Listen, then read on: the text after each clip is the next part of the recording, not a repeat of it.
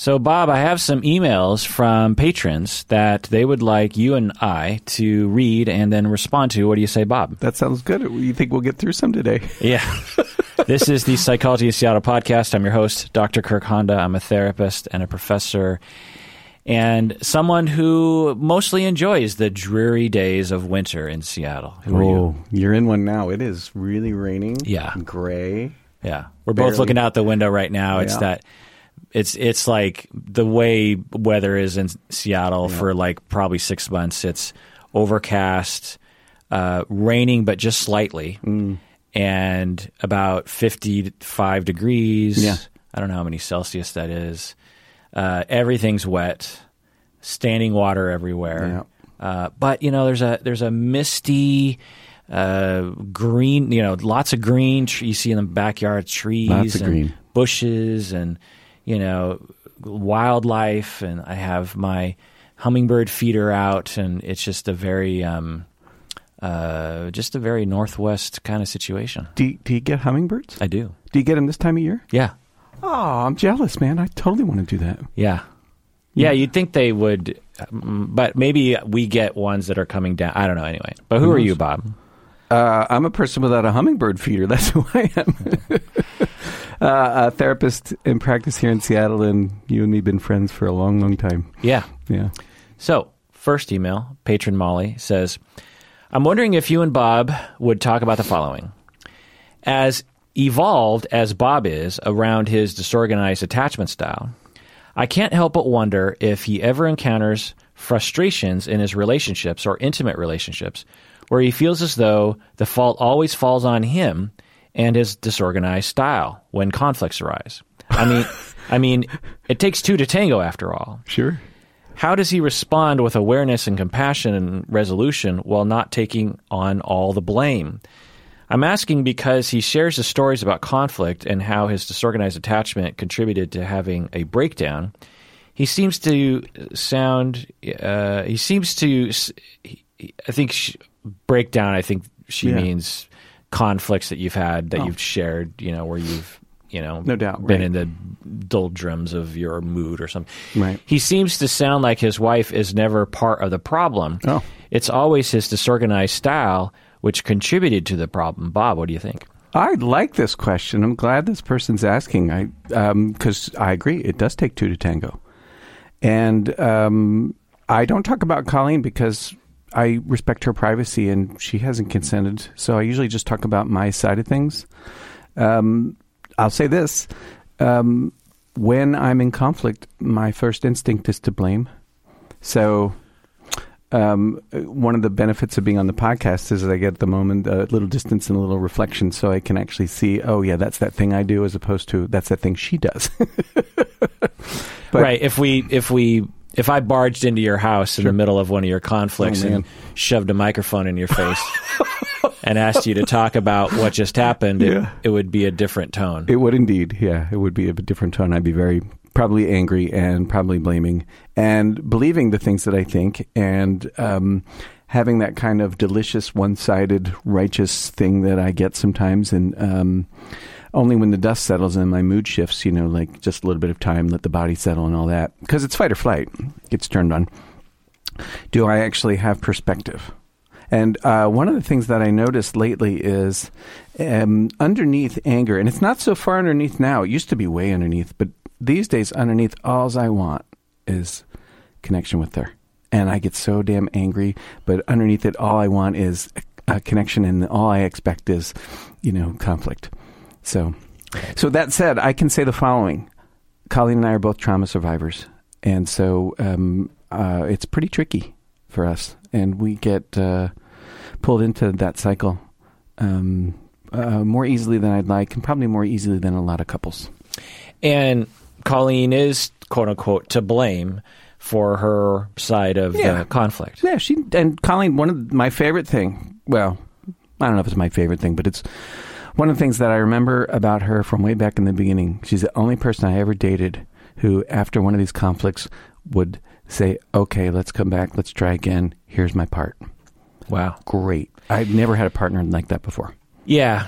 The mindset of who's to blame, you're already losing the battle. Absolutely. That's a great sentence. And I've been there, sure. and will continue to be there.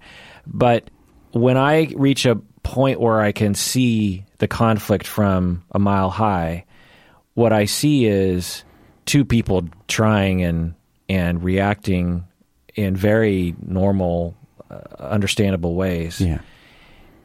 To the point where it spins out of control. I mean, almost everything that we are reacting to in a conflict is a distortion of what's really happening. Indeed. And sometimes our partners don't make it easy on us. They're yelling at us, for example, when really they're hurting, and so it's easy to quote unquote distort that as being not hurt, I guess. But most, by the time you get to a certain age, particularly in a relationship, it's not hard to imagine, that anger comes from a place of hurt. Yeah. The trick is to be as self-aware as you can, right? And as we always talk about, we only have control over our thoughts and behavior. We don't have control over our partners. And so if each person takes responsibility for their area of the lawn, then the lawn will get mowed well. And so I was funny, it was just a little peek behind the curtains of my brain. I wanted to say, if we tidy up our side of the fence, but that sort of implied there's a barrier between the two people, which I didn't really like. And so I modified it to just, we're both in the front lawn of the house. And then it became a metaphor about mowing lawns together, which doesn't make any sense. I mean, it makes sense as an analogy, but it's not very compelling. Yeah, well, right? We should do one on metaphors sometime. Oh, God. Yeah. It could be really fun. Metaphors are great. Yeah. So I recommend that people do what Bob does, which is recognize your part and just put a period at the end of that. And when you do that, it tends to encourage the other person to follow suit. Yeah.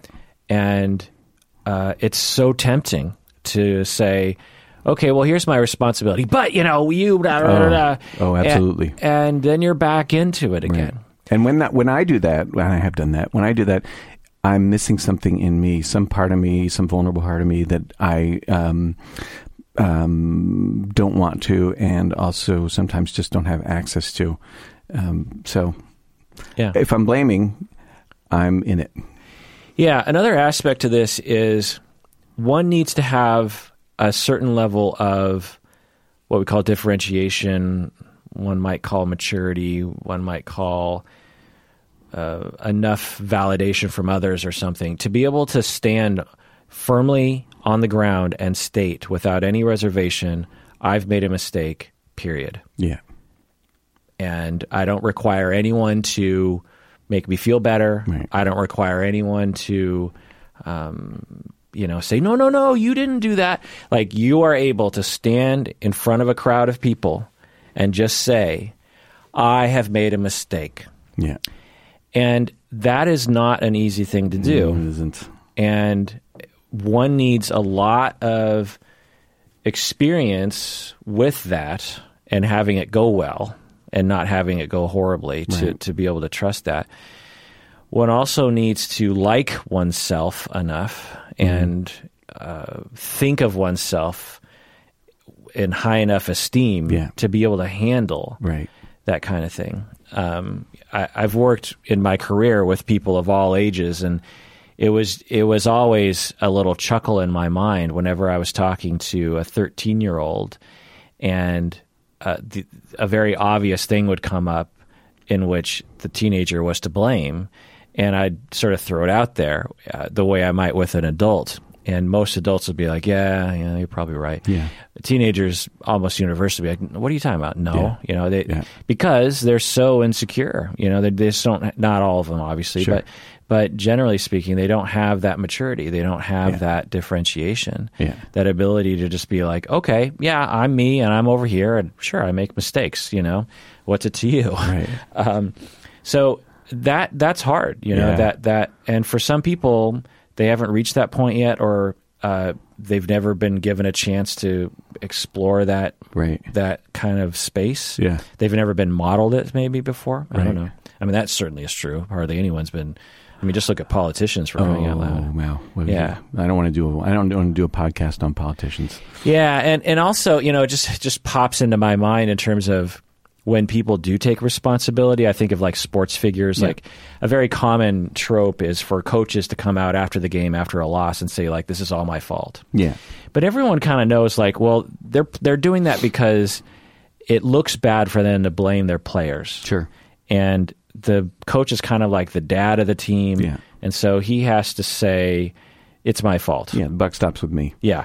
And the way like a police captain or a general or something. Right. But everyone understands when they go behind closed doors, they're not like crying themselves into a heap saying like, oh my God, I can't believe I screwed up. Sorry, guys, my fault, right? They're not saying that to the team. Hey, Yeah. or at least they're not thinking it, Probably not. They're saying, look, I made X and Y mistake, but countless other players made mistakes Sure. too. So even when people do take responsibility in our society, it tends to be understood like it's a ceremony, or it's a ritual ceremony. I like that they're following. It kind of is. It is. Like Pete Carroll. Yeah. Super Bowl. Right. Right. Well, that was his fault. God damn it! I mean, fucking give it to Lynch. It's so obvious. Right. Everybody in Seattle. Is Did you see my decade recap video? Oh, you're not on Facebook. No, is it on? Did you post it? Yeah. No, I'll look at it. So one scene, in 2014 is at your house watching the Super Bowl and us winning, and your dog, and everyone's cheering, and the dog's like your dog starts to bark. Nice. And then the next year, watching the Super Bowl, and we're like, okay, give it to Lynch, and then, it was anyway. So getting back to your email, patron Molly, it's now what I will say is that you deserve so for Bob and Colleen both individually they've been together for many years. They've gone to therapy. They've had a lot of conversations.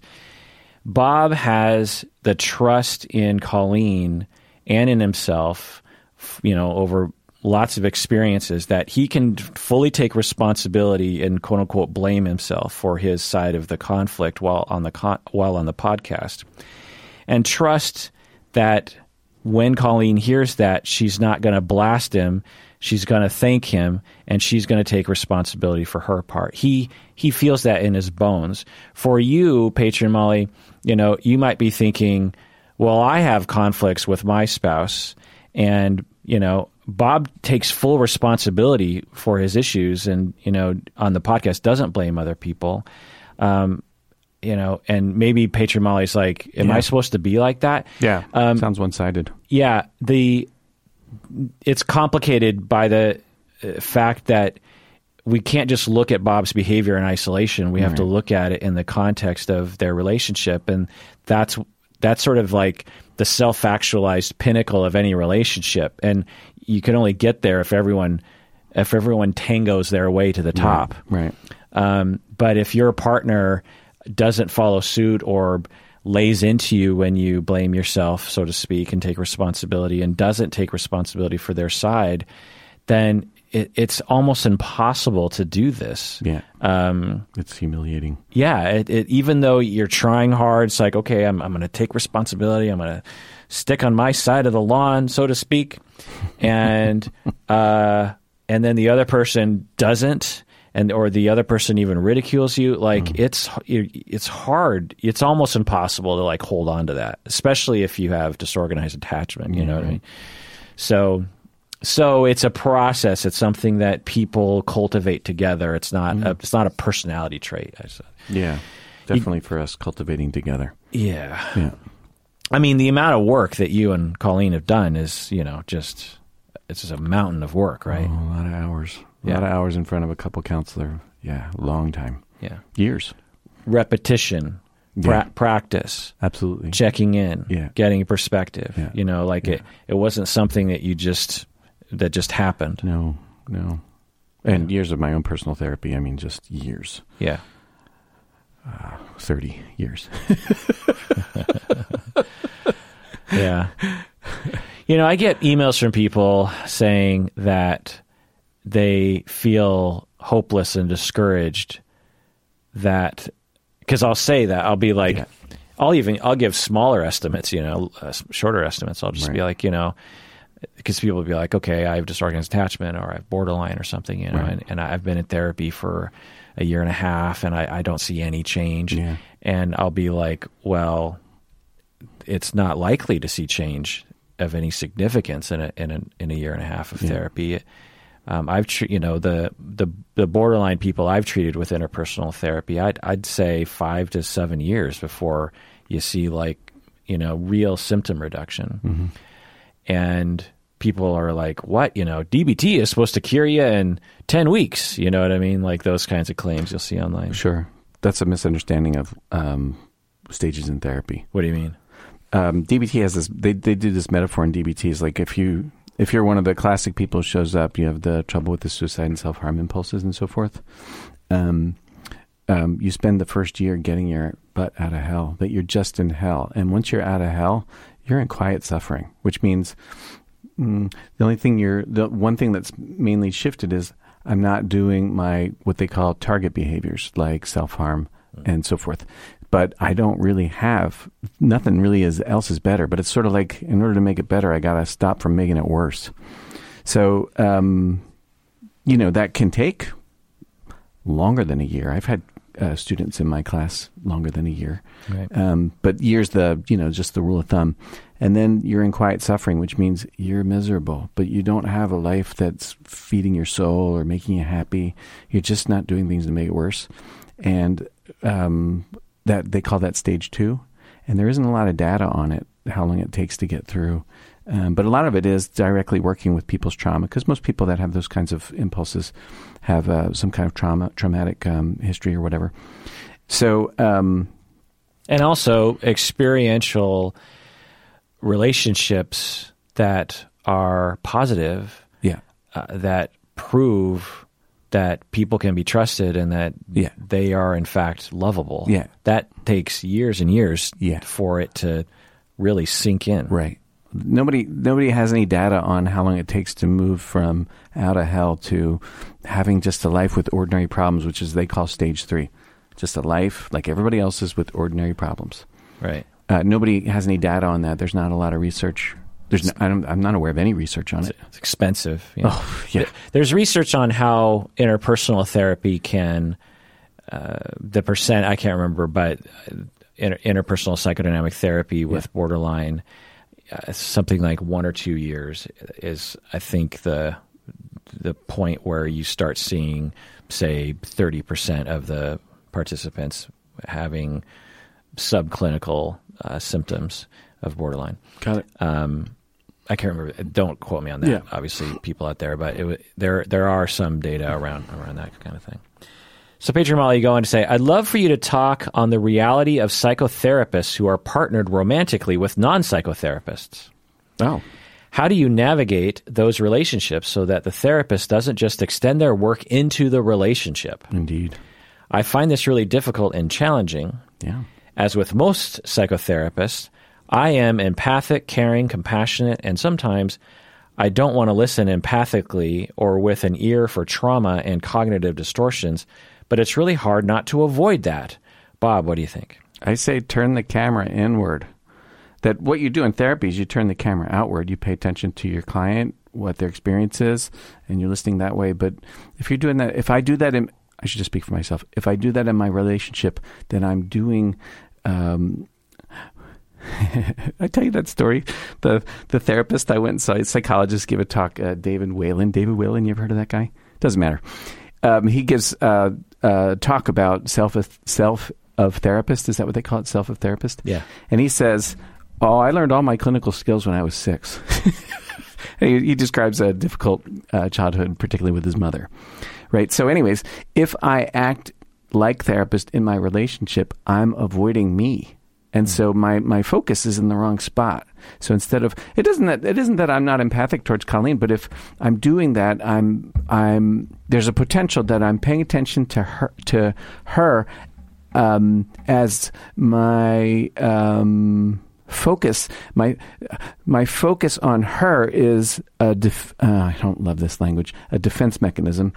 And what's difficult is, how do I feel? Like it's uncomfortable for me to pay attention to that. So I don't know if Molly's like me, but if she is, then when she finds herself doing that, I would pay attention to self. Like, oh, what's leading me into my empath role or whatever it is I want to call it? What am I avoiding? Yeah, excellent. I Thanks. like that. It's a defense to analyze other people potentially. In the face of difficulty. You could imagine you're in a tense situation with your spouse and you're starting to be hurt. You're starting to get angry. You're starting to wonder if it's your fault. And you have self-esteem in analyzing other people because it's your job. Yeah. And so you slip into that, and that's what you focus on. Right. And then you start to exhibit that to your partner. Right. You're only doing this because of blank, and then that leads to problems. Yeah. So focusing inward is like, okay, well, wait, why am I going there? Right. Why am I going to analytical mode right now? Right. The other thing I'll say to this is, because this is a question that I often get from people, and I find that no experienced therapist worries about this. Like, I don't know any colleague of mine who was like, or struggling with this, who was like, yeah, when I go home to my spouse, I just can't turn it off. Oh, yeah. Like, I've never heard anyone say that to me. Yeah. I only hear people saying they're worried about it or they're curious about it. Right. But I've never heard a therapist say that that's a problem. Yeah. Because there's certain premises in that question that aren't true. And I think one premise is that analyzing other people is a bad thing. Yeah. But it's not a bad thing. Right. We all do it. Sure. When your spouse comes home from work and you kind of detect they're in a bad mood and then they bark at you, you analyze that and say, like, did something happen at work? Yeah. You don't just ignore that information, right. And you might even say something like, did something happen at work? Yeah.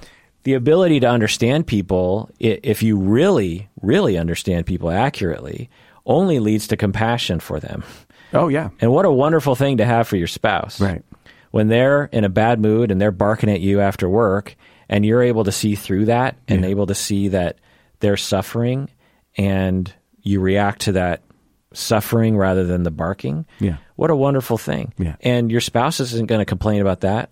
Your spouse is going to be very happy that you don't react to their bad behavior, So now the problem is, again, as we were talking about earlier, if you use an analysis to attack, and that's not actually that's not actually analytical. That's just a trick that you're playing on yourself that you think is clinical when in fact it's just a veiled attack that anyone is capable of. The other thing we do is we put focus on the other, and it ends up being an avoidance of me. So, like, my spouse comes home, they're in a bad mood, they bark at me. I might have compassion for them, or I might have hurt feelings, and I might say, hey, that hurt when you talk to me like that, which isn't like, hey, you're an asshole. More like, ouch, that hurt. And saying, ouch, that hurt is a completely legitimate thing to do, and often very useful feedback for their partner about the impact they're having on you. And doesn't preclude having compassion for them. Doesn't mean that you can't, or that you can't hold both ends. Of course you can hold both ends. Right. I once treated a couple where one of the partners was a couple counselor, right? Did the same kind of work that I do. And one of the things that we learned is that they had an enormously hard time slowing down and paying attention to their own experience, and that somehow when there was conflict, it's like they had this reflex to focus on the partner, and there's a whole world happening inside that they didn't have access to and felt really uncomfortable accessing and learning about and also sharing. And yet at the same time, as they developed their ability to do that, their relationship improved. Yeah. Yeah. I think in part because their partner felt like, oh, you're really there. You really are there. Oh, I'm having an impact on you, and I can actually see it in the tears in your eyes or in the ache in your heart, as opposed to that sort of Florence Nightingale super compassion, where you have no pain because you can absorb it all, right? Yeah, it's an interesting phenomenon that's not intuitive, I think, to a lot of people, that to have emotional problems, to be hurt by your spouse, to be affected by your spouse is somehow an appealing quality. Oh yeah, to your spouse, right? That it goes against our cultural notions of being strong, not being a whiner, self-sufficient, not being needy. Yeah, right. Needy. Oh, that's a biggie. Yeah. These are usually things we self-judge, not things that we tend to judge in other people in general, of course. Right. Anyway, before we go to break, I want to read a poem that I think someone might have sent me. I'm not quite sure. It's on psychotherapy.net, and it is written by Carrie Mulholland. And it's sort of interesting, and then we'll go to break. In that billowing silence, a silence to loathe and love, like the first gasp of submersion at the pool. In that silence, I examine the paintings on your wall and the thin splits between the floorboards, the leavings caught in them, crumbs and dust, and once a tiny blue bead. In the roaring silence, while I scrambled away from the edges, I came to know well the hem of your skirts and the lay of your hands on your lap, still. Each Tuesday I sat in the corner of your couch, ringed by a wreath of damp tissue. You rocked in your chair. Sometimes I thought you were a beatific witch, just waiting with your gentle prods to send me back into the seas, to push me under over and over. Sometimes I thought you invented the pearl I sought, a mean joke on me. I thought you knew what I was going to say next, knew my interior as if it were written in a code for which you held the key. Sometimes I liked this, then I didn't. How still our bodies were, while I dangled over the fire at the bottom of my darkest pits, writhed in a... Writhed? I've never heard of that word, writhed. Writhed in the salt of my ordinary wounds. How quiet and desperate that year of weekly hours. How sessions of light dwindled and blossomed across the planks of your floor. How my singular and universal dreads met and wrestled up under your watch. How I wanted to crawl into your lap and have you stroke my hair and say, there, there. And how, in a way, never touching me, you did. Nice poem. Yeah. I like that last. I want to read that last bit again. How I want to crawl into your lap and have you stroke my hair and say, there, there. And how, in a way, never touching me, you did. There's just something really observant about that. Indeed. Good writer. Yeah, it's interesting, these little details that poets will alert us to, right? That those little things you notice in your therapist's office, kind of subconsciously. Right. I've gotten to making them conscious. I say to my clients often, where do your eyes want to go? Do you have your spots picked out? Because everybody picks their spots and they all point. They know exactly where they're looking. Yeah. And usually there's something connected to the look. Like one fellow the other day just looking down at the floor. And I'm like, I noticed that your eyes went down. And he said something so insightful. He said, when I express hope, I feel ashamed. Really interesting. And so I was knocked me over with a feather. It was so fast. Such a fast insight, such a great self-awareness. Really impressive. Anyways, the point is that everybody picks their spots. The eyes just go where they go. Yeah. And they also avoid spots. Yeah. Yeah. Like what? Usually eye contact with either partner, if it's a couple, or me, or both. Almost like a wish to not be seen. Yeah. So this poet disappeared into the cracks in the floor. It's really cool. Yeah. Yeah. Yeah. I can remember certain things in my last therapist's office that I never really fully processed, a little statuette on a bookshelf or a little picture frame with something. And it never, even though I probably looked at it, a combined, 3 weeks, I never really looked at it, and said, what the hell is that thing? Right. Uh-huh. Sometimes, I'll, at a certain,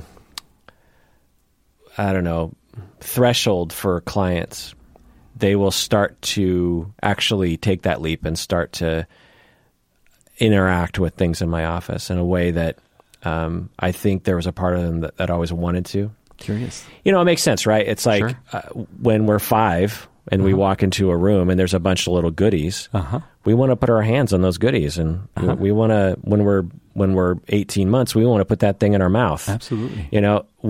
We don't lose that curiosity as adults. Right. We just restrain ourselves, because our superego kicks in and says, "Don't do that." Don't do that. You have a lot of things in your office. I do. I have a lot of books. You do. And so the frequent sort of threshold that I'll see some clients make is they'll actually at some point say, I've been looking at that book for 2 years. Right. What is that book? Or can I read that book? Yeah. And it ends up kind of being this unconscious. I feel like it's two things. One, I feel like it's a leveling of the playing field. I feel like the client is starting to say, I am important enough, or I feel comfortable enough, or something, or you've made me understand that you're not above me, or something, that I can actually casually just ask you about your office the way I might with a friend or something. Right. I'm not their friend, but no. But it is a leveling of the playing field. You know what I mean? Sure. You're not their friend. Yeah, I mean, I'm friendly, but Sure. I'm not in a relationship with them as a friend, No. But anyway, the other thing that I think it is a desire to possess the warmth of therapy, because the office often, as this poet, I think exemplifies or writes about, is the office becomes part of the womb of therapy, if you will. Yeah, nice image. And we want to hold that with us all the time, and if we can bring those things, they're probably just to some extent arbitrary objects. When I think about that, when I think about all the therapists I've had, of course everything in there was, just a convenient thing or some little knickknack they had, or maybe it was intentional, maybe it wasn't, but it wasn't that important. But to me, those things had tremendous support. And I remember there's this one, actually, he wasn't a therapist of mine, he was a supervisee, but it's a similar kind of, a supervisor, sorry. Yeah. And there was one statue that he had that was, I can still picture it in my mind, and it had tremendous importance to me. And if I could have had that thing, and brought it with me and put it in my office so I could look at it, I think it would have that transitional object appeal to me the way a child brings their soft blanket with them wherever they go. Right. Have you ever had that, Evan? Where I wanted something? Where you've started to explore your therapist's office? Oh, yeah.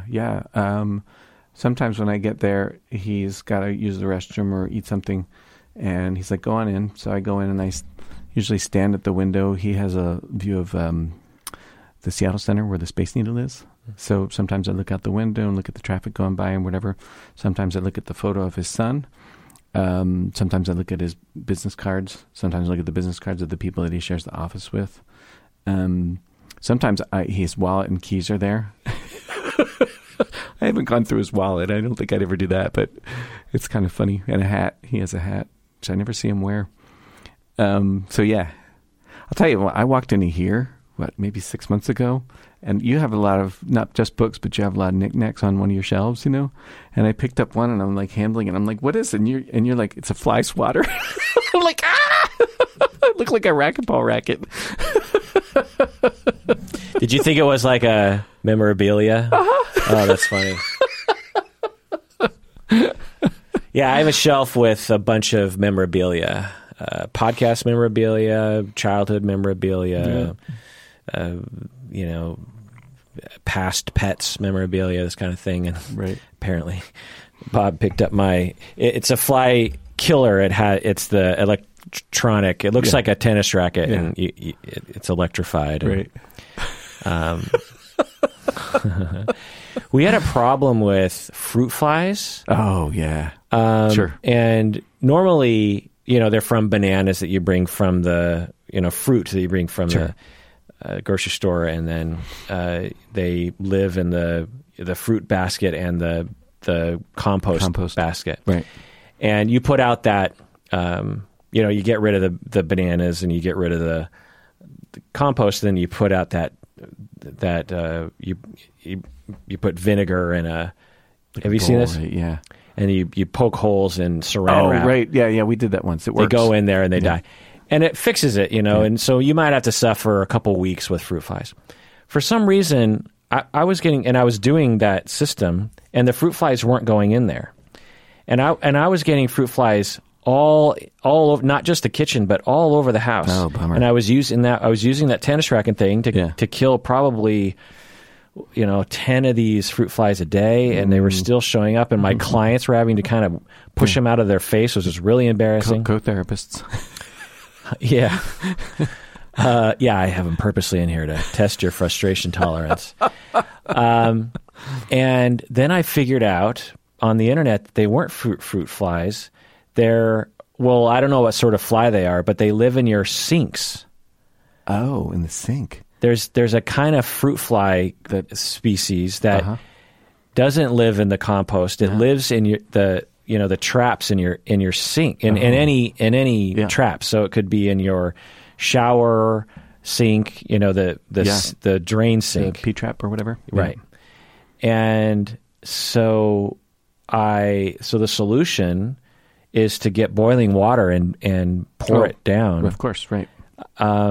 And so I did that over the span of, I don't know, a few weeks, and it got rid of them. Oh, nice. But for I'm no joke, 8 months maybe, I've been dealing with these flies in the house, and I didn't have any idea. No. And I feel like people need to know about this sort of thing. We're learning all kinds of stuff out there today. All right, let's take a break, and when we get back, let's talk about more ways to kill flies in your house. What do you say, Bob?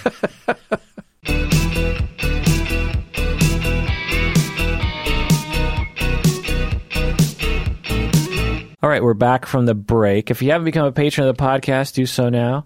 Go to patreon.com and become a podcast. That's the way we know you like this thing. Bob, I want to end the podcast by talking about wedding vows, because didn't you want to talk about wedding vows? Oh, yeah, we're doing that today? I don't know. We can do that another time. Yeah, I'm not prepared for that. Let's do that another time. I don't think I have my wedding vows with me. We can do that. I'll add it to the list of things. Okay, I'll look them up. I got another email here. Anonymous patron writes, Are there benefits to being vulnerable in therapy? So I have a really hard time being open and sharing my thoughts and feelings, and this is something we have been working on in therapy since I've never had any close relationships where I could do that. Wow. But every time I feel vulnerable feelings, I just freeze and shut down, and I can't express anything I'm feeling. And that's where it usually stops. I've been writing my thoughts and reading it in session, which helps. It feels terrible in the moment, though.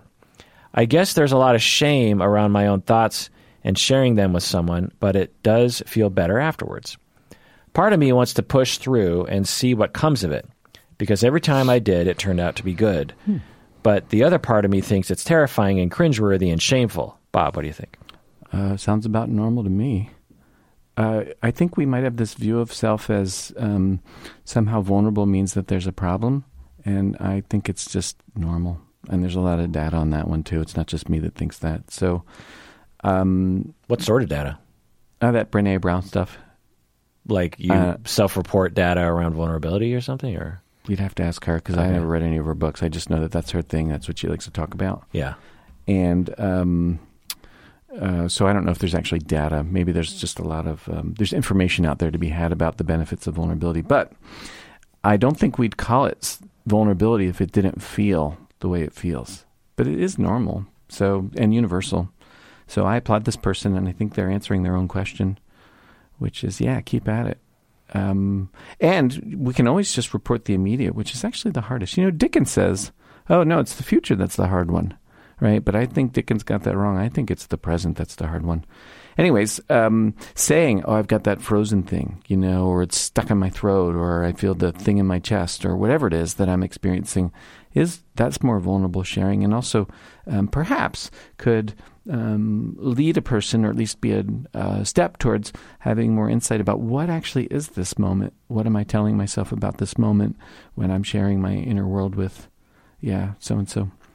And you could even just stay in the first step and benefit tremendously. Yeah.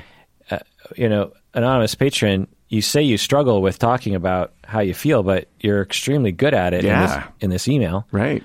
A lot of people could never write this email. Yeah. So you're doing great. I agree. And you could just stay in this zone for the rest of your therapy and cure yourself of the attachment problems that you probably suffer from. The therapy relationship is a great practice round for, as my first therapist said to me, Bob, the kind of intimacy that you have here with me, you're supposed to find that out in the world. I was like, are you fucking kidding me? That was 30 years ago. So, right.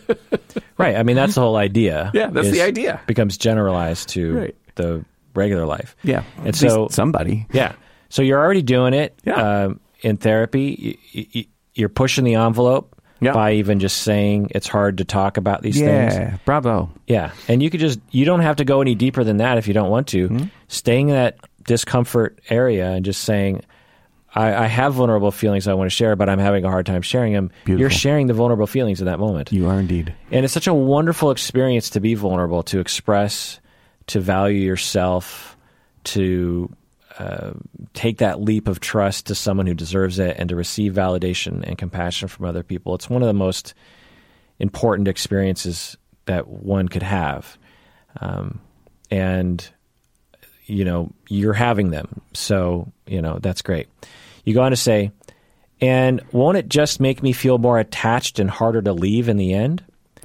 That's a worry I still haven't mentioned to my therapist. Bob, what do you think? Bring it up. What a great thing to bring up. Yeah. The answer is, it actually will make you attached and will make it harder. And that's okay. That's kind of the way we're built. Yeah.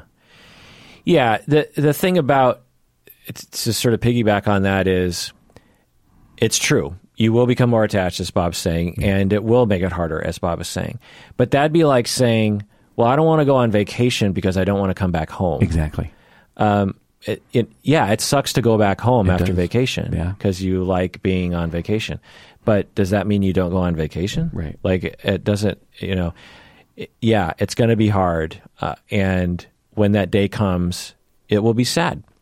And it will be a loss. And one you came by honestly. Yeah. I guess another analogy would be, I don't want to have a pet because the pet will die and it will be hard. Now, that's a choice people can make, for sure. Absolutely. But I think most pet owners make the choice of just like, well, but to have no pet in my life, that's worse. So, the future pain isn't a reason to avoid a lifetime of pleasure and attachment.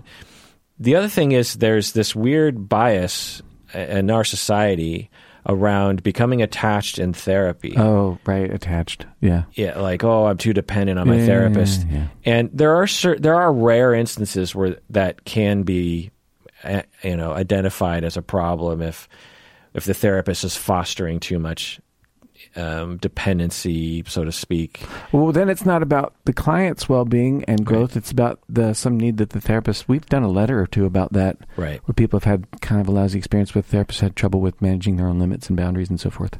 Right. Yeah. But to become dependent and attached on your therapist, if you're there to cure yourself from previous attachment wounds, is a necessary part of it. You cannot heal from your attachment wounds from a distance. Yeah.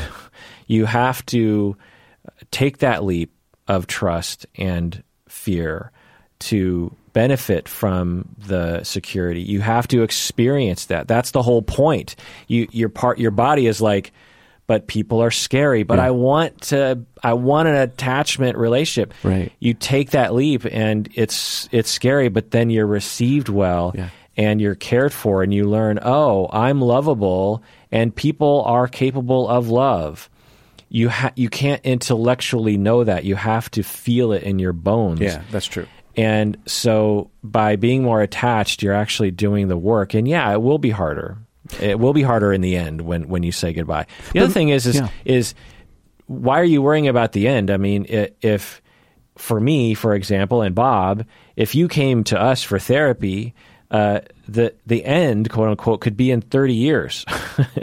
Not likely to last that long, honestly, because most clients don't actually want therapy for that long. No.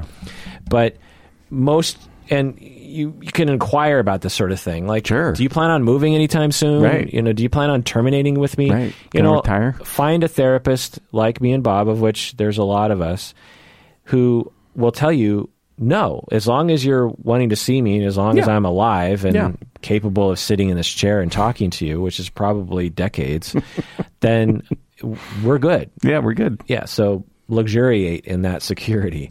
But you know what's interesting? It strikes me, you help me if I'm getting this wrong, but I hear a person who's afraid of sadness, right? But sadness is just normal. Like, you're alive, you're going to have sadness. And maybe what they're describing is how terrifying it is to have sadness. Maybe they haven't had the corrective experience of sadness just being sadness, which is painful. But I hope I don't sound preachy. Nothing to be avoided. Right. Yeah, good.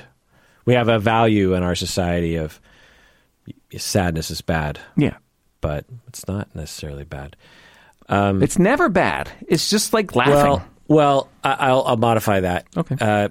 There's a difference between sadness, like grief and missing someone, and wishing something wasn't true, I guess, or wishing for something to change back to the way it was. Yeah. I miss my cat and my dog that died last year. Yeah.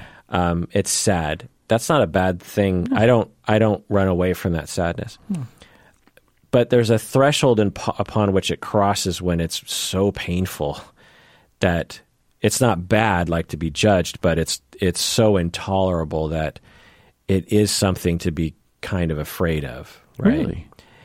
Yeah. I mean, don't you think? Like, I don't know. Some extreme versions of pain and sadness are kind of scary.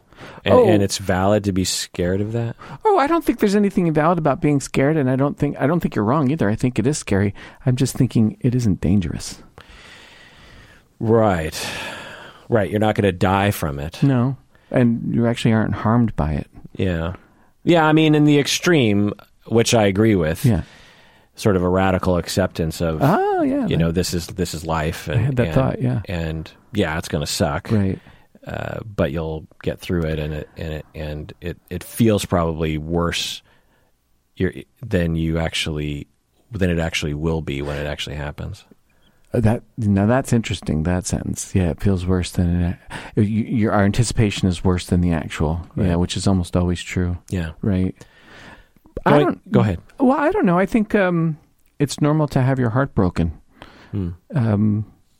Though, as you were talking, I was thinking about complicated bereavement, which actually I think just ends up being avoidance of sadness, and so therefore it lingers and lingers and lingers. And I suspect that when we lose someone, or I don't like saying something about pets because they're family members, but I don't have better. When we lose someone, period, a pet or a family member, someone we love, we're probably forever touched to some degree. We probably are changed in some ways, but it's like you said, what are you going to do? Not get married? Not have a cat? Right. I mean, you don't want to come to the end of your days and discover that you didn't live. Yeah. Yeah. Anonymous patron ends here saying, P.S. I admire how Bob and Umberto are able to talk about themselves and their experiences. I've never been able to do that with anyone, but now I wish I could. Again, anonymous patron, you just did. You just did. There's an irony. Yeah. Beautifully, by the way. Yeah, I wonder how much of your self beating up has to do with your perception of this whole thing. I wonder what internalized voices are shaming you or judging you, because in your discussion about how bad you are at something, you're exhibiting how good you are at it. Indeed. Very articulate, very self-aware. Lovely. Yeah. So maybe it's that opening up has nothing to do with the issue. It's that inner voice telling you that you're screwing up, or you're not good enough at it, or you're not performing well enough, or something. Probably hard to imagine a universe in which you are. Perhaps, yeah. So let us know how you're doing, anonymous patron.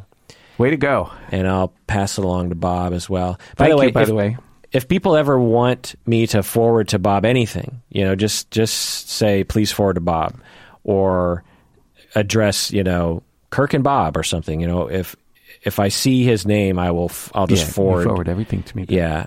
But sometimes I'm not quite sure if, what people want. Sure. And I think people have this notion that all of us read all the emails or something. And it's like, I'm the only one who reads the emails. Yeah. And if you contact us, go to our website, psychologyinstato.com, fill out the contact us page. Do not comment below. You feel free to comment below, but don't think I'm going to see it, because I've limited myself only to the emails, because that already is taking too long. It's getting to quite a volume lately that I have to limit myself just to those emails. The problems of success. Yeah. Yeah, it's funny. I remember not that long ago, maybe even just 5 years ago, I would get one message or comment or something every month or something. Wow. Or maybe even less. I mean, if we go way back to the first 3 years, it would be like one indication of a fan, so to speak, every 3 months or something. And often it was kind of an odd person, who that I'm like, you know what I mean? Just kind of like, oh, you're kind of an oddball, aren't you? Like, and you discovered our oddball thing. But now, it's at a point where, having said that, I respond to every email. Yeah. And I try to answer every email on the air too. How many are you getting in an average day or week? Oh man, on an average day, 10 or 20, maybe. Oh, wow, that's quite a lot. Maybe more. Yeah. And that, that doesn't include the comments and all that kind of stuff.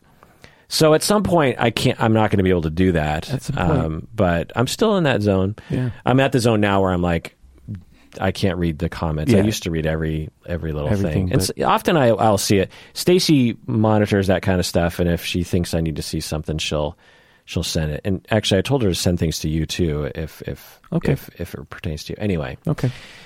So great letter. Huh? Great email. I like that this person emailed and what they talked about. Good. All right. Well, let's adjourn there. And Bob, why should people take care of themselves? Because they deserve it.